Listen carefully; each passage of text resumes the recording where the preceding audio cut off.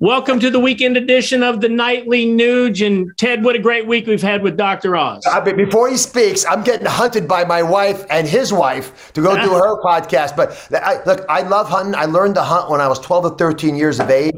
My dad took me in central Pennsylvania. I taught my son to shoot before he went to school. We hunt all over the world. And we talk about Second Amendment.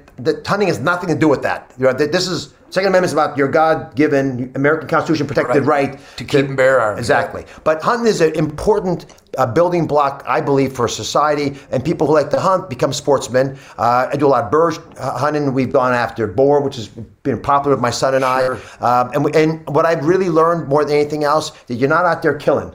You're hunting. Yep. And you're appreciating nature. And the older I am, the less I actually care about all that hunting stuff. The more I care about just being out there and feeling and smelling and sensing it and hearing it. And that's why hunting's so important. And the ability for us to hunt on weekends, like Sundays. Yeah, the ability, Pennsylvania. Exactly, which is we I know you talk about these issues, but we have major structural problems in America because a lot of people don't understand hunting and they try to hurt hunters and the sportsmen that they are. And I don't think it's healthy for our society. And it actually is, it's a bit hypocritical.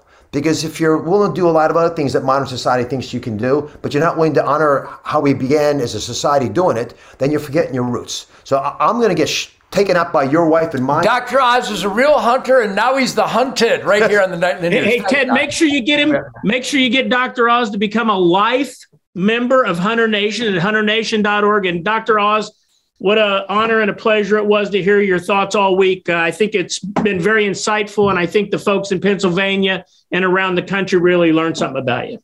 God bless you, my friends. All right, you guys keep talking. All right. Well, Keith, I got to tell you, we've really educated a lot of people. I wish I didn't have to get in the political world and endorse people, but I have core beliefs, and when I find a guy that represents those core beliefs, I want him going to the halls of Congress and to the halls of the Senate, and I want them representing. So I hope everybody has learned a lot about Dr. Mehmet Oz.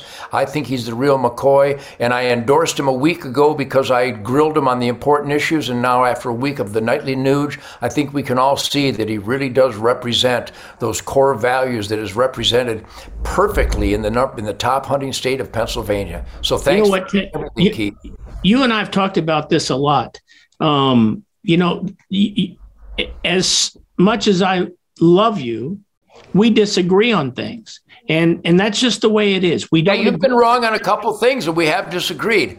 Right, but what's interesting is that there's no perfect person for any office, and the truth of the matter is, our country was built on compromise, and that's why I really appreciate it. I knew you would endorse Dr. Oz. I'm doing my homework across the board on a lot of candidates, and I really appreciated the opportunity to listen to Dr. Oz talk about some of these critical issues from all the things that we talked about right on down the line, and I appreciated his candor.